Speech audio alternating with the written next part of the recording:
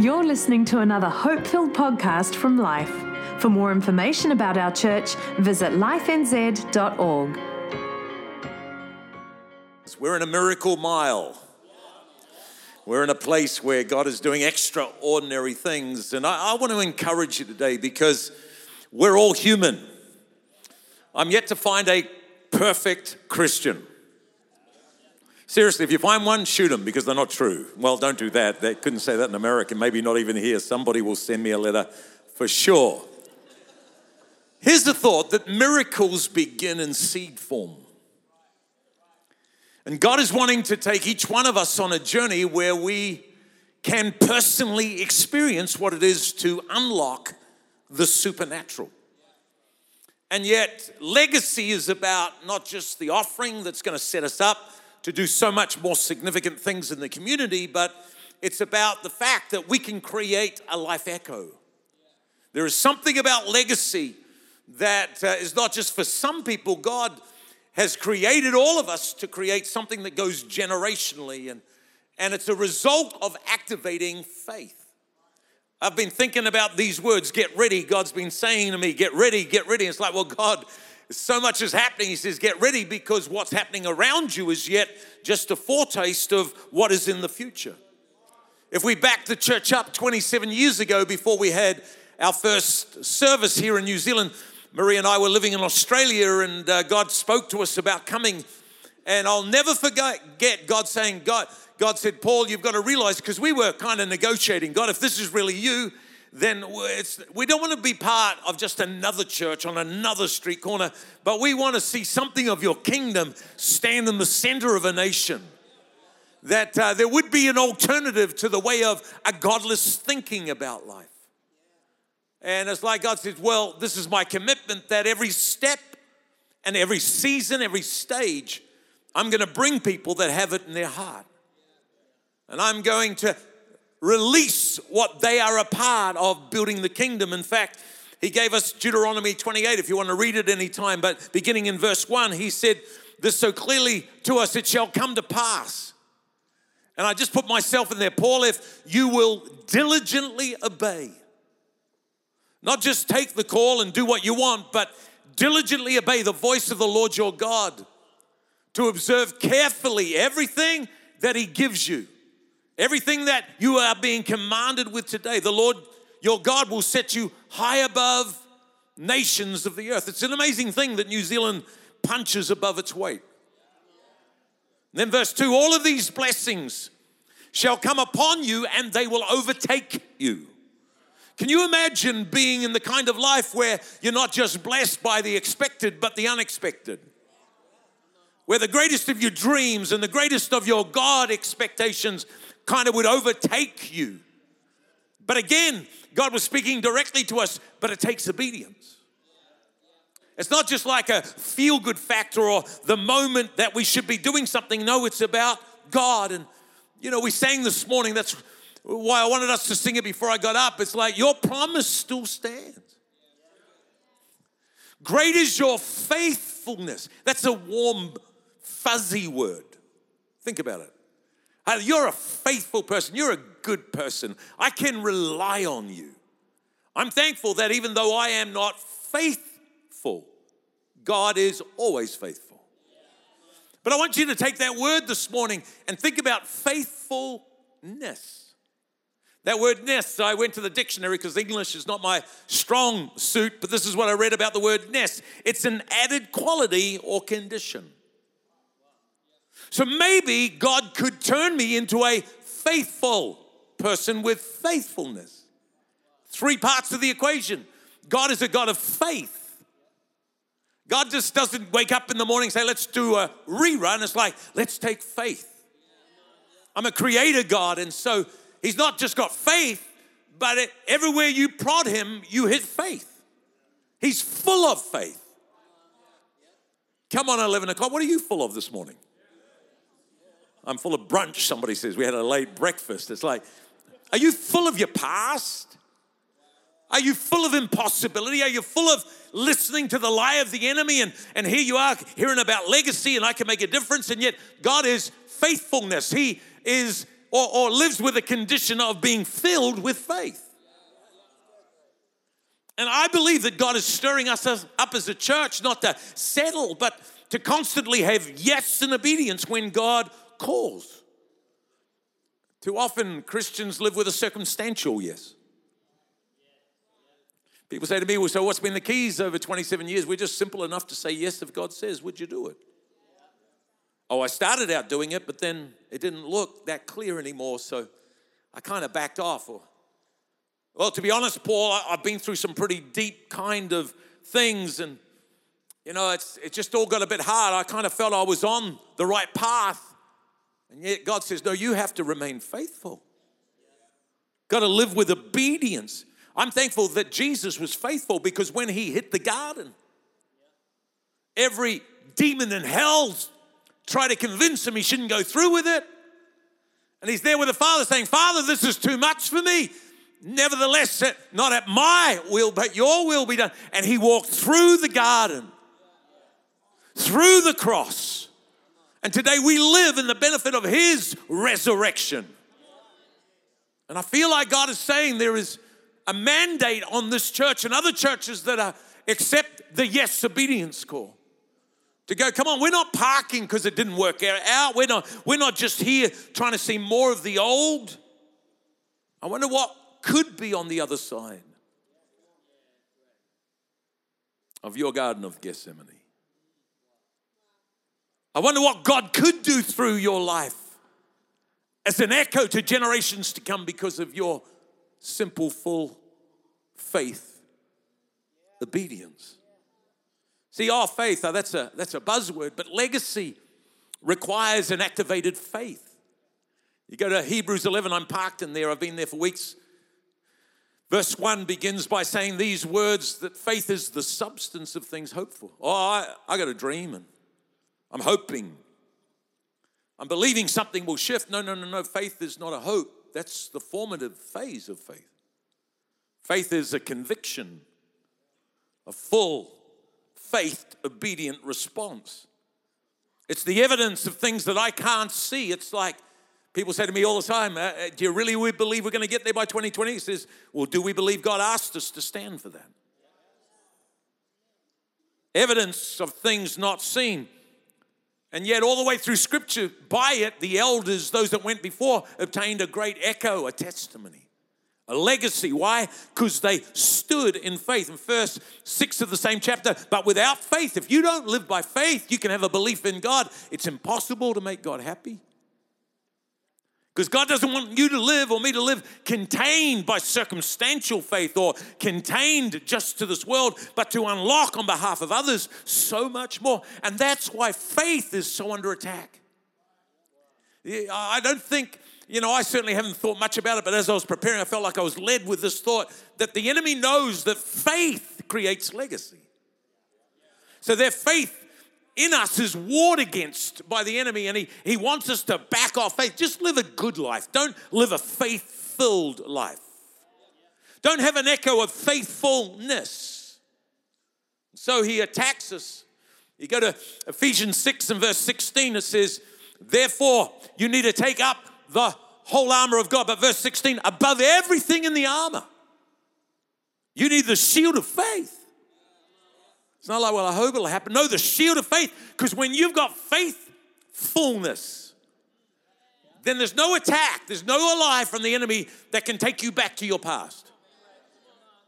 Come on, the addiction that keeps saying, I'm going to stick around. It's like, no, faith is going to, what is it going to do? Quench the fiery dart. Oh, somebody, come on, get alive. It's kind of like, you say, well, Paul, could my life change? Everything about you can change if you were to embrace faith. Brings pleasure to God. Opens up a highway to the supernatural. Creates a legacy. And I feel like a dad in the faith to stir people. Faith is about the here now, and it's also about tomorrow's legacy. It's like faith. Yeah, but I can't see it. No, of course you can't see it. It's not there yet, but you can see it. Yeah, but I don't feel like it right now. Well, we've all got like now feel moments. But no, I'm declaring what the Word of God. And I think All of us, legacy, this isn't about building buildings. This isn't even not about just a whole lot of extended community work. It's about creating an echo of heaven. An echo of the kingdom. And it's going to take all of us to become men and women of faith. I reckon the enemy wars against our faith, and let me give you 3 thoughts this morning. First, through our human security. See, faith is beyond the realms of a human being able to secure the process. Faith is about a God initiative where we need to look at our humanity and surrender the feelings and not allow our human security to dictate whether we're in or not. Over years working with people, there's so many with their lips have promised so much, and yet I often think, man, so few make it to the finish line. And I think, why is that? Because possibly the enemy attacks them like I've been attacked many times in the place of human security. Like, God, you want us to do that, but I can't see how that will happen, and I need security to stay on in that. It's a bit like this thought that security, I believe, is the enemy to surrender. Think about that. It was William Booth who founded the Salvation Army, a great Methodist preacher, said the greatness of someone's authority is in the measure of their surrender. So you say, well, I believe God, yeah, but are you able to surrender? No is the answer if you need human security. So I want to walk a life of faith, but then there is no way I can absolutely, naturally prove it's going to happen. It's a bit like this story, pastoring people for many years. If you've gone through kind of a really bad, destructive experience as a child, or something happened to children around you, or particularly if it happened to you, then you become a parent. Often the challenge or the tendency is you overprotect your child. We're in a society, because bad things happen, we overprotect. And there is a right, obviously, way of doing things right and having the right protection. But what I'm saying is, when we go through some stuff, it's easy to overprotect ourselves. Rather than say, well, God, if you want me to go on this journey, hey, I'm all in. But you can't have surrender if you want to maintain personal security. So when you read the story in Genesis 22 of Abraham and Sarah, you discover God had promised this couple a baby. It never came. So they went to more prayer meetings. It never came. So they worked harder on the welcome team. It never came. The visiting prophet came through. They asked for prayer, but it still never came. So finally they thought, well, if it's not going to come, then maybe with this other woman we could have a baby. And they did, but it wasn't the baby. Sarah's now 90. He's 100. She won't even kiss him anymore. It's all over, Red Rover. No. This isn't just a story. What would you do in that situation? Maybe 70, 80 years of disappointment. Let's just wrap it up. It's not going to happen. It should have happened by now. We made a commitment. It's not there. I don't know. Human security, no. Hear this, security is the enemy of surrender. Apparently, Abraham didn't give up. You know, somebody will explain what I mean there if you... And then God comes along after Isaac is born. He's now a young man. And God says to Abraham, you know, your son... How many know there's been a lot of overprotection? I want him for me. Somebody said to me this morning, that wasn't about the release of Isaac, it was about the release of Abraham. And this is the amazing thing. God speaks one day, the next thing in Genesis 22, early in the morning, he gets up and says, son, we're going. Where are we going? We're going to make a sacrifice for God. I don't know if he went early to get away from Sarah before she asked the question. I don't know if he went early because he couldn't sleep all night thinking about the reality of it. But one thing I can tell you, he didn't allow his human security to stop surrendering in obedience to the God now moment. So they go off, and he says to The stewards or the servants with them with the supplies for the trip, you guys stay. Me and the boy are going to go up and we will come back to you. Even though he knew God wanted Isaac as a sacrifice. Then Isaac says, Dad, you got the wood, you got the fire, but where's the sacrifice? You know what he says? God will supply for himself. Step of faith is not so much about you, it's about him. A lamb. And you'll know the story. He's about to slay his son. God calls and says, no, now I know that you're completely surrendered. Seriously, this is not a preach this morning. The angel of the Lord, verse 15, called a second time. Most Christians never get a second call because we don't pass the first test. He said, by myself I have sworn, says the Lord of hosts, because you have done this thing, obedience. Because you have, not the person next to you. You have not withheld your son with human security. Blessing, I will bless you. In multiplying, I will multiply your descendants as the stars of the heaven and the sand that is on the seashore. Listen to this. The generations that follow you, legacy, will possess the gate of their enemies. Once the enemies had control, now they will. And in your seed, or the nations of the earth, Aotearoa, will be blessed because you move from human security to surrender. Because you have obeyed the voice of your God. And I look at that and I go, team, we're always in this place of juggling to try and secure up what God has said. And God says, I don't want it that way. I want dependency. You say, well, yeah, I struggle with that. Well, so do I. Our own human security. How do you balance it? This is the key. Let go. Let God. How is all this going to happen? How will legacy happen? Let go. Paul, let go. Let me. See, I think a lot of us think we just got to work harder. No, we've just got to surrender more. If God started it, then God can lead us to it. And you know, the thing is, whatever you begin to control in a human capacity, you've got to control more and more and more. Come on, we're taught to control. Even leaders control people, then they've got to control. It's not about controlling anyone. It's about allowing the Holy Spirit to do what he's here to do. You can't control the outcome. You can respond and surrender with obedience. And in that place of letting go to let God, something begins to shift. If we fail to let go of our human security, we'll never add the D to our go. Okay, here's the picture I got this week. You can give everything to God, but you don't get the D, which is the divine component to all your energy, the supernatural supply. You don't get the deliverance that only God can bring. You don't get the destiny that he's promised. You don't get the wonder of the direction and clarity of the Holy Spirit unless you surrender go for God. Maybe this week it's kind of like, well, God, help me with that. The enemy knows your faith, my faith, when I'm full of it, creates legacy. So he wants us just to allow the natural things to hold us back. Our human security, the second is our human priorities. Let's be honest, we're in a very distracting history moment all around us.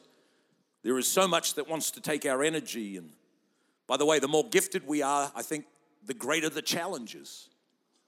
It's kind of like we can just do it all. And it's like, well, that's not the way that God wants. For me, again, I could do quite a few things. It's like God has often tapped me on the shoulder and said, do you know I'm still there?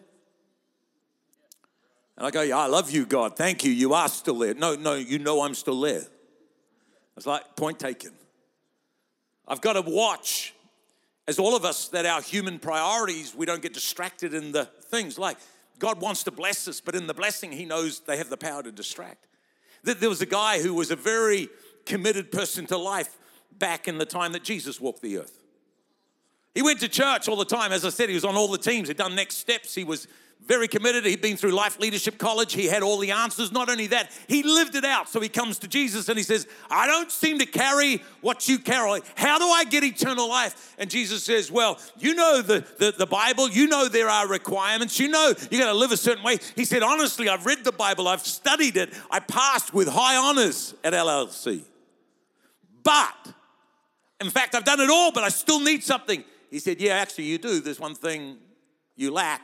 You've allowed money, possessions, to become the determining factor in your life. That's why, the enemy hates it. I think churches talk too much about giving, but here at Life we teach on money because money is one of the greatest weapons the enemy has because it's natural security wrapped. And we need to build generationally and have good principles of money management. But it's like, there's nothing wrong with having money, young man, said Jesus, but money's got you. And this is what he did. He went away sorrowful because he wouldn't let go of the thing that had become his priority. Hey, that could be for us, a house, a car. God wants to bless us. Work hard, be blessed, find abundance. But never let it become what decides what you're doing with your life. 1 Corinthians 3, verse 11, very quickly, Paul writes, he says, there is no other foundation.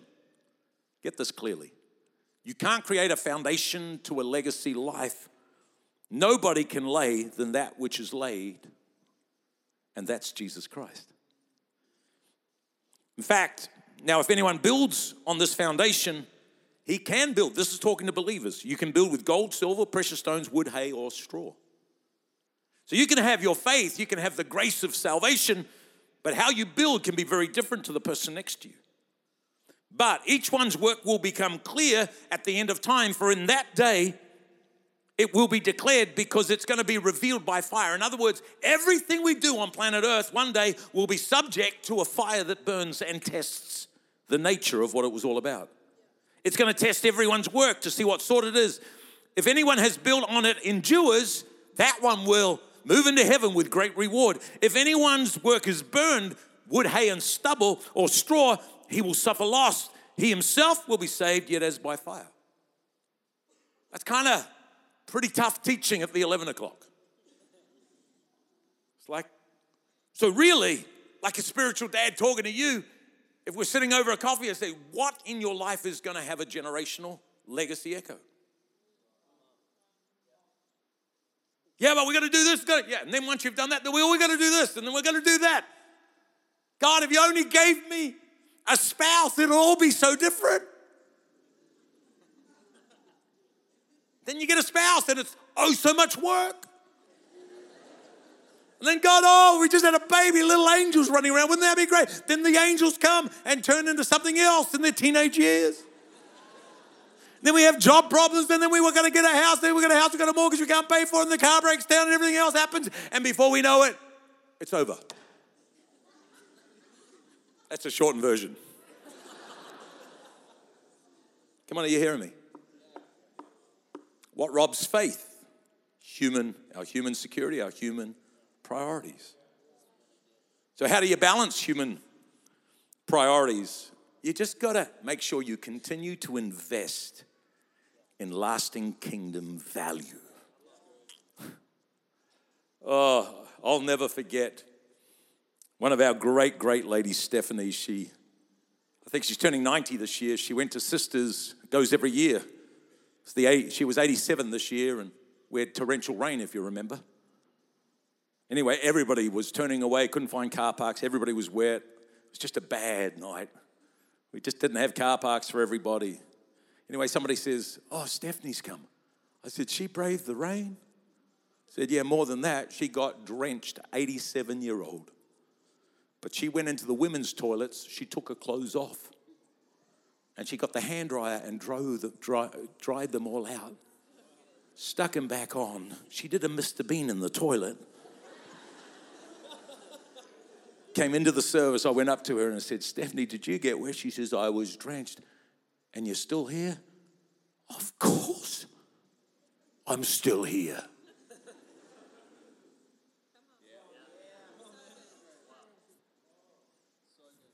Couldn't stick around for another 5 minutes because there was somebody that needed my encouragement.